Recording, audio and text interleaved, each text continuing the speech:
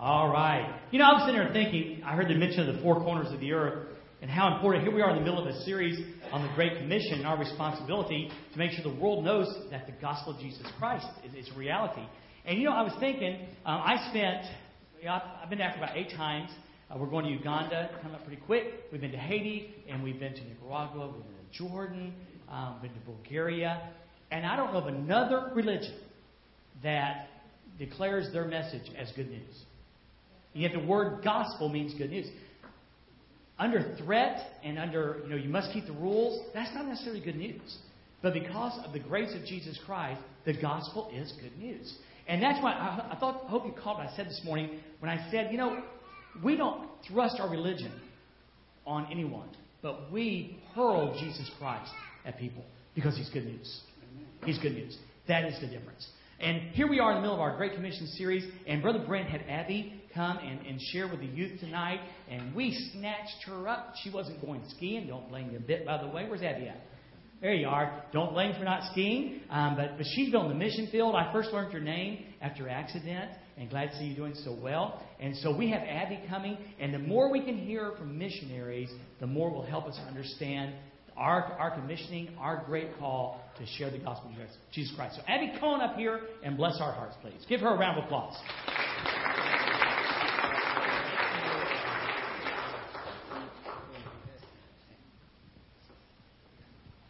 Hello, Norrisville. I'm Abby, and I am from North City, and I attend a non-denominational church there called Crossroads Bible Church, and I'm excited to be here with you tonight, so thanks for letting me come. I did have an accident. I'm going to go in more into detail about that in a moment, but I know that you guys prayed for me, and so I just thank you to everyone in the church for praying for my recovery. The Lord listened to your prayers, and again, I'm going to tell you some more specifics about that in a moment, but I'm here, I'm alive, I'm well, and so thank you for praying. And also, I've heard a lot of things about your church, and what I usually hear is that you're mission-minded. So I applaud you for that, for being mission-minded, because Jesus was mission-minded, and as His followers, we are like Him, so we want to be the same as Him, and so therefore we are mission-minded. So thank you for caring about the nations and for caring about the gospel message that it's heard. And one more thank you. A few, months, weeks, I'm not very good, maybe a month and a half ago, you guys held a chili supper for the orphans that I stayed with in India. And we gave a good chunk of money. We raised a good chunk of money for that. And that went towards their new van, which is $20,000, which to me, we started raising $10,000, and then the price kept going up. And so it just seemed like that was never going to happen. We're never going to get the money, but we did. We got the $20,000 shortly after your chili supper, and the kids, they haven't got it yet, but they've ordered it, and they're waiting for their van to come. So the orphans over there that I'm getting ready to talk to you about are going to have a safe transportation. So again, thank you to your church for caring about what's on God's heart. If it works tech-wise, I have some pictures. Anytime you guys want to bring that up, if you're capable. Just to show some pictures of my time. Starting on July 5th is when I flew out. I went to India. It's the southeastern part of India, a little tiny fishing village right close to the Indian Ocean called Konapapapeta. And I had been there twice before. My church supports a pastor over there who helps run the orphanage. And so I'd been on week-long trips. And I went actually last January of 2012 and just stayed a week. And during that week, I saw that the kids just had a lot of needs. There's about 100 kids in the orphanage. No mom and dad take care of them, and they just have a couple of caretakers.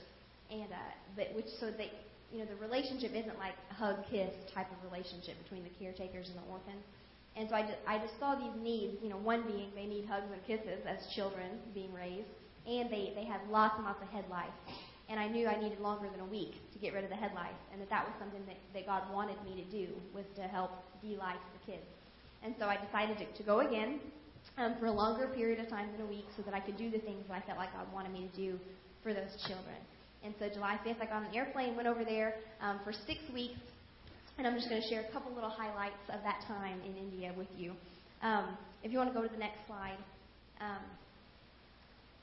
This scripture is James 1:27, and it says, "Pure and undefiled religion before God and the Father is this, to visit orphans and widows in their trouble, and to keep oneself unspotted from the world. That's what God cares about. He cares about the needy, the hurting, people who are outcast. That's what's on God's heart. And you don't have to go to India to find orphans and widows and needy people. There's needy people right here in Harrisburg, and that we are called to help as God's children. So I pray that you are encouraged to do that, even the people that are in your life tonight, that you are encouraged to help them. If you'll go to the next one.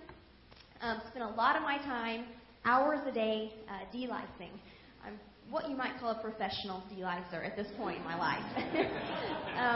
I took over. Anybody in here have head lice tonight? Just come find me and I'll help you take care of that. I took over lots of lice supplies, the nice little knit combs, and then I bought the shampoo there because they had fine shampoo that you could buy over there. And so, again, hours a day was spent de-licing. And the sweet little girls were my helpers. There's no way I could have done it on my own because just time-wise, time wouldn't have permitted. And so there were, as a group, probably 6 or 7 older girls who helped me every day with the de-licing. And in India, the culture is after probably about age 12, you don't cut your hair ever. Your hair is your glory. And so they all have hair, down to their bottoms. And so, which is great and all, except if you have head lice. And then it's a lot of work for whoever's trying to get the head lice out. So it just took a lot of time combing through there. But the kids, they loved it because in their minds, this place they live in is just very, very impoverished area. I mean, people are dirt poor. And so in these kids' minds, they didn't even know it was an option to live without head lice. They had always had head lice, and they figured that they would always live with head lice. And so when I first arrived, and started building relationships with them and loving them and teaching them how to play Red Rover, and they thought I was a princess because I was so much fun, and I was white, so they really liked me, and I really liked them. And so after I don't know when I started de-licing, I think about day 3 that I was in the country, they were just kind of amazed, like, wow, she's pulling those lice out. We don't have to have these, and then I taught them how and. Won't go into all the details of how we managed to get all the lice out, but it was a process. And so I taught them how to do it themselves, and they were excited. And they would argue and fight with each other over who got to be next to be de-liced. They'd be like, me, sister, me. And we had a major language barrier because they speak Telugu, and I don't. And so I learned like 10 Telugu words. It's a hard language, and they learned like 10 English words. So we knew like me, sister, Jesus, a few more, and that's it. So, but they would get in line and say, me, because they wanted to be de-liced next. And I would say, everyone will be de-liced. It's okay. And just because they were so thrilled at the thought of having scalps that weren't going to be itchy with bugs. And very exciting for them. And so we worked the whole 6 weeks I was there. And they were mostly de-liced by the time I left, but there were still some nits, eggs in their hair, because they all needed to be de-liced twice to get all the nits out. And I didn't have time to do them all twice. Some I did, but not all. And so I left all my supplies there and told one of the caretakers who was trained, to keep doing what I'd been doing. And so probably after I'd been home a month or two, the pastor over there in charge, his name was Pastor Joseph, he was my host, a very wonderful man. He emailed me and said, we are lice-free. And so now the kids don't have any head lice. And now that they have the know-how to get rid of it if they do get it. So it was just a very sweet experience because, it's great that I don't want them to have head lice, but most importantly, God doesn't want them to have head lice. God wants good, healthy lives for them. And I believe that doesn't include a lice living on their heads. So praise God for caring about the details. If you'll go to the next slide. This little princess is named Meghana. And she had just got to the orphanage with her little brother about 2 months before I arrived. So they were the newest kids to be in the orphanage. And she needed a sponsor. And so my parents, who already had one sponsor child, decided they wanted to sponsor her too. And actually now at this point, they got another one too. So they have 3 sponsor kids. There's a ministry through my church called Only Believe Ministry that was responsible for building that orphanage. And they set up a sponsorship program that kind of runs like Compassion International, and so they send the sponsors money every month to the kids to pay for their food and whatnot. Anyway, this little girl is special to me because she's like my little Indian sister. Because her picture's hanging on our fridge, the whole deal. Because my parents sponsor her. And we go to the next one. The ground is a very important part of Indian life. This is some little girls doing their homework before school. Education was very much emphasized in the orphanage, which is great. They spend hours a day doing schoolwork, and they always sit on the ground, and Indian style, no pun intended. And in the churches, there aren't pews, there aren't chairs, there's concrete. And so in all the church services we went to, they sit on the ground. And so the orphans do their homework on the ground. They sleep on the ground. There aren't any beds in the orphanage. There was one bed, and that's because they treated me like I was some kind of royalty. Like, she's American, she has money, she's powerful. Is their viewpoint of me? So they gave me a bed, which was always surrounded by little girls because they wanted to sleep near me. And so we would all pile into my bedroom and say our prayers and kiss them and hug them goodnight. But anyway, the point being that the kids sleep on the floor every night, and that's just normal for them. They don't think that it's bad or poor. They just think that that's normal. And it's not like it's carpeted floor either. It's concrete floor. So they're just some very tough little babies. And I realized I was probably over halfway through my stay in India, so week 4 or 5. I realized that I started asking. I don't know how it came about, but I started asking the kids questions about their underwear, and realized that many of them had 0 pair, and if they did have underwear, they had 1 to 2 pair of underwear with like rips and holes and just rough underwear, and just things like that I didn't even realize. They don't even have underwear. And so I had some extra money raised from my fundraising, and so I was able to buy most of them that needed them new pairs of underwear, which again to them is like giving them an iPod. They're like, oh, a pair of underwear. It's very, very easy to excite them because they have such little amount of material things. The sweet, precious kids, and what they do have is Jesus. These kids love Jesus. They are taught well about the Bible. I tried every night we would have a Bible devotional, and I would teach them about the Lord, and we'd sing songs in Telugu. They would sing, and I would listen. And one night I did a Bible trivia with them, and I asked them, not super easy questions, not like, what did Noah build, but like, where are the Beatitudes located in the Bible, and just semi-difficult questions like that. And they knew every single one, easy, hands down. Matthew 5. They know the word because they're taught and trained, and they love Jesus. They pray, and when they pray, they really pray. It's not just like, oh, yes, God, world peace. They pray, and they put their hearts into it, and they really believe that God is listening to them when they pray, and they're just wonderful, and taught me a lot about loving Jesus and a lot about living life. So orphans were a big part of my stay in India. If you'll go to the next one, Pastor Joseph is also, he kind of oversees probably, I don't know how many churches he has. I'm going to guess 7. And so he just travels to these different churches and makes sure that they're okay. And he'll preach at them. He'll take turns preaching at them. So we usually went to had 2 to 3 church services every Sunday. And we'd be on the way, and he'd say, "Sister, today you preach." And he would announce to me on the way that I was preaching today. Thank you, Joseph, for letting me know. So I would speak at lots of these sweet churches, and again, just they had a very sweet atmosphere.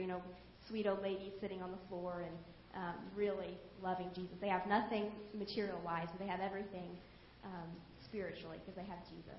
And so it's kind of hard to tell what's happening here, but it's our offering time, and they take up offering just like we do here in America, but the offering that they receive is slightly different. If the main occupation over in this section of India is fishing because they live on the Indian Ocean, and the fishermen are poor, and the women don't typically work. And so if they do have offering, it's just a little bitty bit of money. It's called a rupee. And but many of the women, if they don't have a husband, they don't have any money. They just have food. And so they would take up rice. Every church service, they would have a rice offering. And they would have a big, that's what this silver at the bottom here is a big metal pan. And then all of these little ladies come in with their small tins of rice. And then when it's time to take up the offering, they come and dump their rice and give their tithe to the church. And it's really helpful because Pastor Joseph takes it home to the kids and uses it to feed the orphans. It's 8. They use it. Which is very, you don't see that a whole lot here in the U.S. People bringing in their groceries for the tithe because that's all they have. But you see it a lot over there.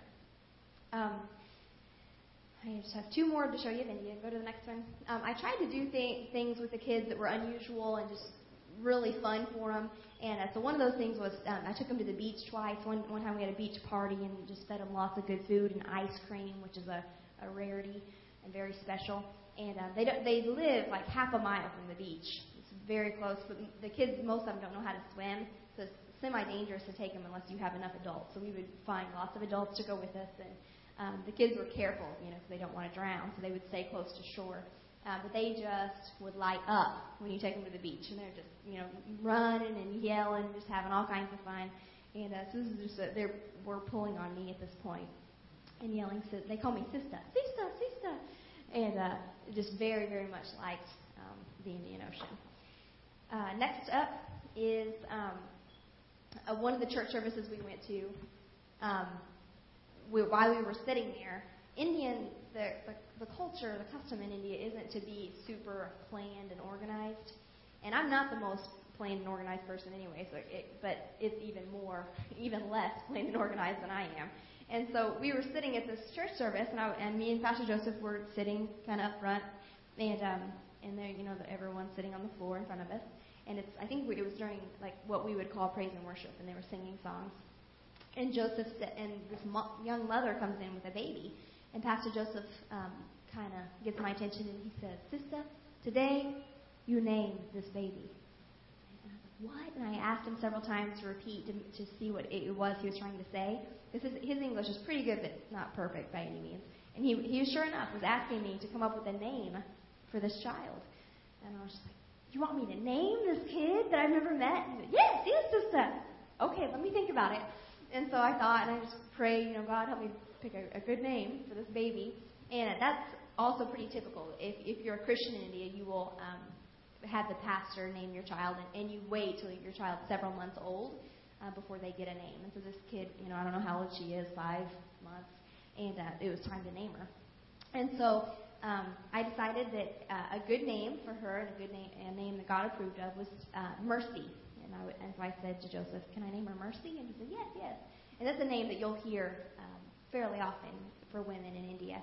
And so I named her Mercy, and they had like a little ceremony about announcing the name, and the mother liked the name, I think. And so after, I didn't know that I was ever going to get to name an Indian child, so I just felt honored. And on the way home, Joseph told me that baby is the youngest of 3 daughters, and that the parents had trouble feeding their children and had thought about selling one of their daughters in order to have more money. And Joseph told them and talked them out of it and said, no, don't sell your child. I will give you money to help you pay for food every month. And so he told me that story, which I didn't know anything about the family before. And I thought that it was a good thing that her name was Mercy, because for her whole life, her parents were going to be saying that word, and they were going to be calling her Mercy and saying that. And it's just my prayer that when they say it, that they think about God's mercy on them, and He had mercy on their hearts, and that mercy becomes a theme of their family, and that God turns stuff around. Okay, so after 6 weeks in India, again, a wonderful, wonderful time. I wish I could talk to you about it for 4 hours, but I don't want you to fall asleep on me. I packed up, said tearful goodbyes to the kids, a little bit sad, but very sweet. And I flew to Thailand, which was part of the plan. India's close to Thailand, they're just a bay away. And last fall, I was able to meet a missionary from Thailand named Lana, who started a ministry over there kind of on her own. She lived over there for 10 years, sweet California girl, and she rescued kids out of just rough circumstances, not all the same, but a lot of human trafficking. And she would give these kids a new home and raise them up to serve Jesus. And so I was able to spend time with her last fall, just fell in love with her. She was wonderful. And so I thought, since I'm so close, I just want to stop in Thailand for a few weeks to see anything I can do for her, serving-wise, to help her ministry, and also just to learn from her. And so that's what I did. And this is in Thailand. And so I flew there. I think I arrived on August 21st. And my first instinct in Thailand was this is going to be awesome. The airport had a subway, had all this food. I mean, I was hungry at this point because India food is rough, and there certainly aren't any subways anywhere I was at. So I got to the airport, and I was like, yes, I'm going to love Thailand. And there's lots of people speaking English, and I'm understood, and I just was really liking it. And there was a team from my church that was going for 4 days just to kind of see what Lana's ministry was about and to see how our church could help her. And so we arrived on the same night. It was my pastor, his name's Pastor Chad Everett, and 3 other women from my church. And so I was able to see them, and it'd been a couple months since I'd seen anyone from America, so it was just really a nice reunion. And so that we spent the first 4 days in Thailand. Lana took us to just pretty much the roughest places possible. And if you'll go to the next one, this isn't the one I wanted to show you, but I'll talk about that in a second. Go to the next one. Sorry. This was in a place called The Dump, and it was one of the places she took us to, and it's what it says. It's a dump. It's literally trash. Miles and miles of trash piled up, sometimes taller than me. We had to buy boots just to go there, to walk around, because it was so filthy. And many different communities take all their trash here and dump it. And what's really sad is that families have built homes here out of trash and live here and raise their kids here. And so we went there in our boots, with our American iPads, and just walking around there just made me sick to my stomach. Just thinking, this little iPad I have costs more than they're going to make all year. And they live there going through the trash, looking for recyclables. And if they find a recyclable, they go and sell it. And if they're lucky, they make $1 a day from finding plastic trash on the ground. And so these babies, these kids, are being raised here in this environment. So we took them fruit, and we talked to them some about Jesus, and were able to pray with some people. But mostly, we just got our hearts broken, and just tragic that people are living this way. So I learned very quickly in Thailand that country was in as much need for Jesus as India, who is in as much need for Jesus as America. It doesn't matter what country you're in, that country needs Jesus. It's Jesus that's going to change stuff like this place, The Dump. It's Jesus that's going to change orphanages. It's Jesus that's going to change hearts. If you'll go back to that last slide, sorry to be jumping around. The ministry that Lana started is called Life Impact International. And this little boy, I was able to spend one day just with the children that she'd rescued, which was very refreshing because they're happy. They're totally different than the kids you would see on the street who were just begging for food and sad. And so we were just able to be around them and to see literally the change that God had brought to their lives. And this little boy, I'm pretty sure his name was Jack, and he's swimming in a pond where they were raising tilapia in order to be able to sell tilapia to support the ministry. And so they were I was kind of like the babysitter for an afternoon and playing with the kids and teaching them games, and they wanted to go swimming in this tilapia pond, and I said, yeah, sure, whatever, it's hot out, it's Thailand. So they went swimming in the tilapia pond, but I didn't have any swimming attire packed, and so I just had on my normal clothes. And they were swimming, and one of the boys said, I didn't have a towel or anything. One of the boys said, sister, you swim? And I said, okay, talk me into it. So I jumped in the tilapia pond and went swimming, and it was filthy but fun. And later, there's several missionaries who are living there in that area, probably 8 American missionaries that are helping run this ministry. And one of the missionaries, they were all just shocked that I got in the tilapia pond. And one of them said, I walked by and said, oh my gosh, there's a white girl in the fish pond. And said it's just a really rare thing because it's so nasty and there's so many snakes, they informed me after. Well, I'm glad I didn't know that before. It was disgusting. But anyway, it was neat to be able to see firsthand what people who say yes to Jesus are able to do in the world. And that these 8 missionaries, they left their families, they left their homes. I'm sure they had great comforts that they liked here in America, that they said goodbye to, and moved to Thailand so that they could help kids, so that they could preach the gospel to Buddhists, and they could love people. And so it's just neat to be able to see what Jesus' love does when it gets inside of somebody. And then at the same time, to see people in America who are working hard and then sharing their funds to support those missionaries. Because, you have to have both It was just neat to be able to see both sides of how God's kingdom works. So 4 days in Thailand, and then I said goodbye to the team from my church because they were going to fly out. And we were in a little city called Mae Sot, and it was in northern Thailand. And my friends from my church were flying out of Bangkok, Thailand, which is the capital, big old city. And it was about 6 hours south of us. So I said bye to them. They left with Lana, the head missionary. And I spent the rest of the day with the other missionaries. And they just kind of showed me more around the area. We went to a marketplace and bought some neat things. And at the same time, I got my first lesson on how to drive a motorbike. And a motorbike is what they call, it's kind of like a it looks like a scooter, if you see just an American scooter, but it ran 70 miles per hour, so it's not exactly a scooter. And so it was a motorbike. And I had never driven anything on two wheels before, other than a pedal-it-yourself bicycle. And so I got a lesson from a young missionary named Jade, who's a 20-year-old another California girl. And she taught me, how to drive the motorbike. Showed me, the gas is here on the handlebar. And so we went to a private street where there wasn't much traffic, and I just was like, okay. So I just got on and started practicing driving the motorbike. And it was, fairly easy to drive, especially going in a straight line. And I was awesome at driving in a straight line. But you can't always drive in a straight line, unfortunately. There comes times to turn. And so I would drive to the end of the street and then would have to do a little U-turn thing. So the first time I tried to turn in a complete circle, I just stopped the bike and put my feet on the ground and started scooting my feet and moving the bike in a circle with my feet like the Flintstones. And so my teacher, Jay, is like, no, that's not how you turn. You can't put your feet down on the highway when you're trying to turn. And so she, re-taught me how to turn the bike. And so I practiced a few more times. And, she taught me about leaning. You have to lean your body in order to get the bike to go turn how you want it to turn. And I still wasn't real comfortable with it, but I could do it okay. And so that was the end of my lesson. We continued gallivanting around the rest of the day. And that afternoon, about 3 o'clock, Jade said, well, do you feel comfortable enough to drive the motorbike out on the main road? And I said, well, yeah, I think I do. But are there any turns? Because I didn't want to have to turn.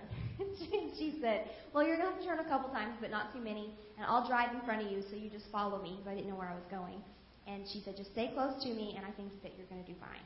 And I was like, okay. And so we went out on the main road, and they drive on the left side of the road, and the traffic there is a little crazy, not at all like traffic here. And so I was following Jade, again, doing really, really good, driving in a straight line. And then it came time to make a left-hand turn, and the turns is kind of like a rail, like a guardrail, except it's taller than American guardrails around turns. And it's metal, and again, tall. And so Jade turns left, and so I am supposed to be leaning left to get my motorbike to turn, but I didn't. I failed, and I just kind of went straight on and ran right into that metal railing, and was going fast enough that it knocked me off the bike, and I kind of flew a little bit of a distance and landed head first into a metal lamppost that was set up at the end of that railing.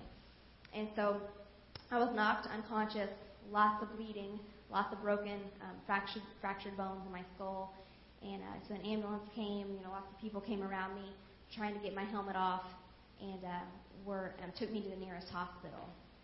And, I wasn't breathing real great on my own, and it was just rough and raspy.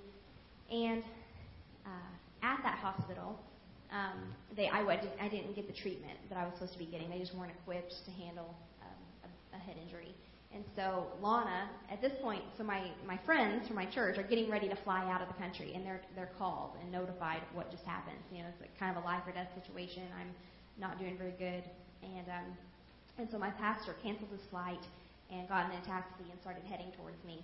And the rest of the ladies decided that they would go ahead and leave.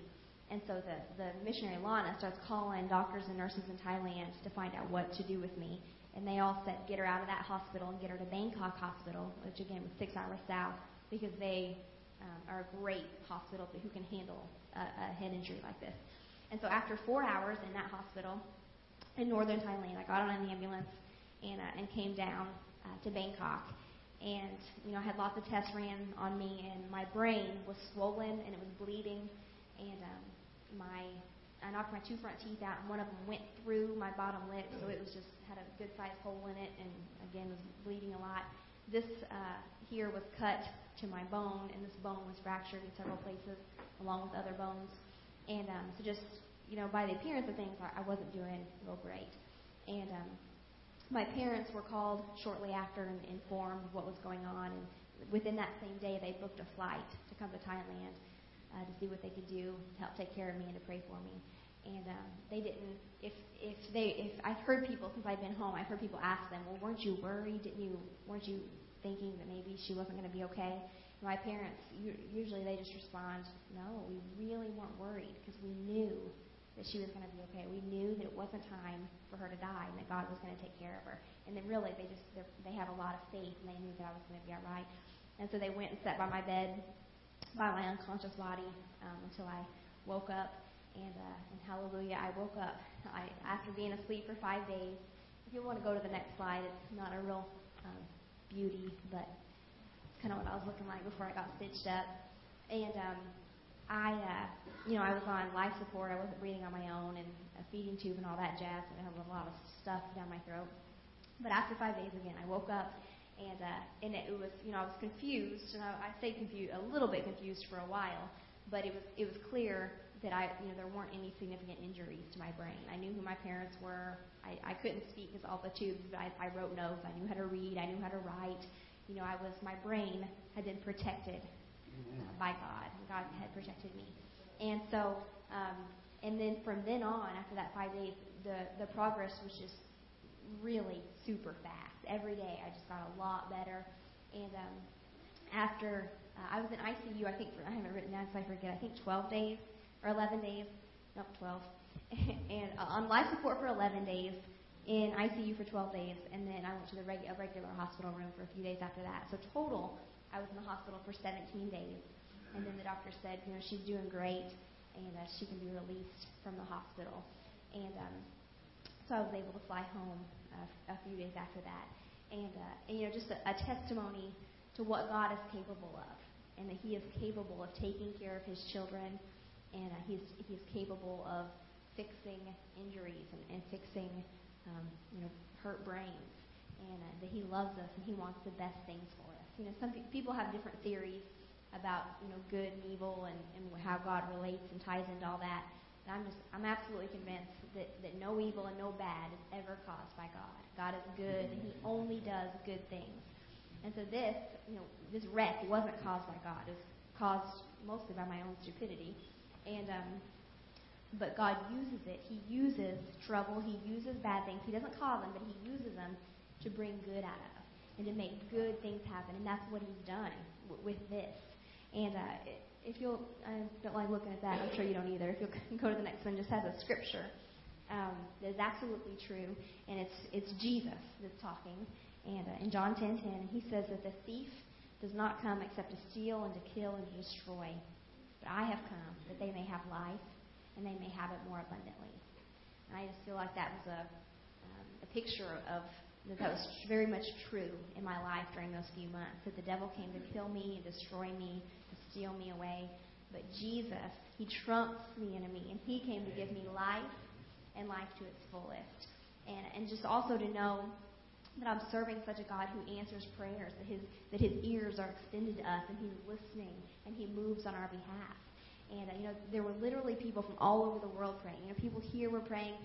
All of my orphan friends in India were praying. They were notified about what had happened, and I have video of them on their knees praying for me, praying that Jesus would raise me up and would wake me up and would heal me.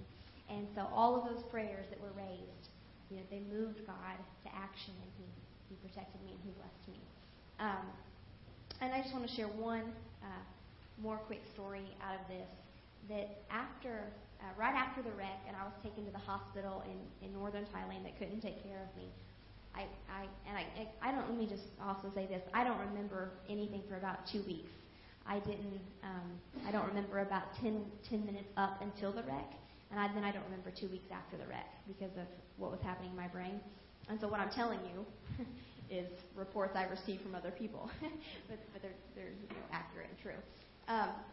And so what people have told me, that because there were several missionaries there, they all came to the hospital to help take care of me in northern Thailand, Mesat.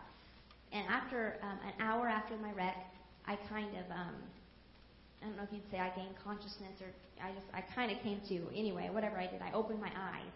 And for the first time I opened my eyes, and for the first time I started speaking. And I just said one word over and over and over, and I said, Jesus. Jesus, Jesus, Jesus. And I was crying, and they said I was being kind of loud because I was shaken, and I just kept saying, Jesus, Jesus, Jesus.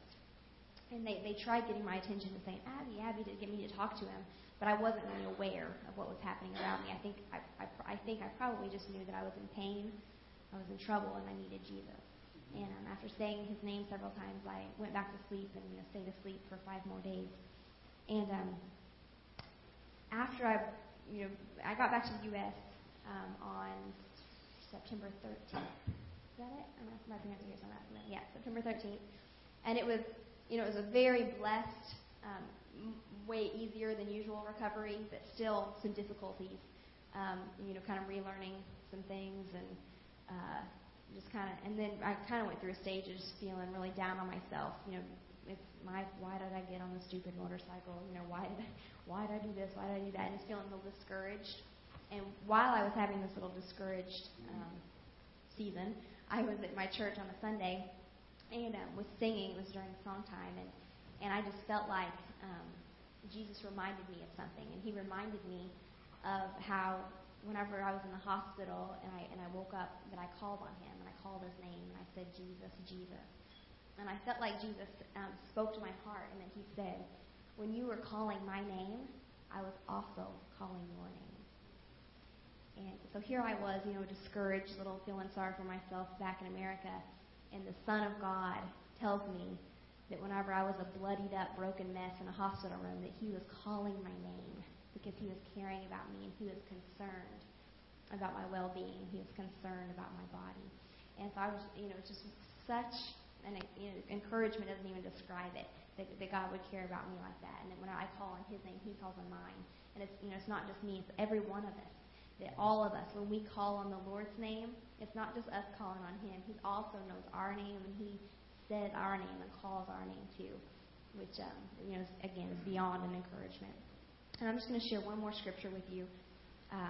That's Psalm 116, 3 through 6, and I just think it kind of describes what I just shared with you. The cords of death entangled me. The anguish of the grave came upon me. I was overcome by trouble and sorrow. Then I called on the name of the Lord. O Lord, save me. The Lord is gracious and righteous. Our God is full of compassion. The Lord protects the simple-hearted. When I was in great need, he saved me. Amen. Amen. Matthew 24:14, Jesus says that the gospel will be preached to all the nations, and then the end will come. So before the end comes, that means we have a responsibility, and that's to make sure that that happens, that the gospel is preached to all the nations. India is, I don't know the statistics, but it's over 80%, if it's 93 or whatever percent Hindu. They believe in lots and lots and lots of gods. And Thailand is primarily Buddhist. And those are just two examples of those countries. But there's lots and lots and lots of places that they can't believe in Jesus because they don't know about Jesus. We've been washed in the blood of the Lamb, like someone sang tonight, that many people have not been washed in the blood of the Lamb because they don't know about the blood of the Lamb. And it's us, as sanctified, redeemed people, children of God, it's our job to make sure that they know that they can be washed in the blood of the Lamb, and that there is a gospel story, and it's our job to tell them. Because if we don't, who's going to? It's the Christian's job to make sure that the gospel is preached to all the nations, so that then the end can come. And we want the end to come. We want Jesus to come. But we want people to be ready when he does come. So thank you guys again for having me here tonight. Thank you for all your help, all your love and support that you've shown to missions and the gospel. I appreciate it very much. Thank you.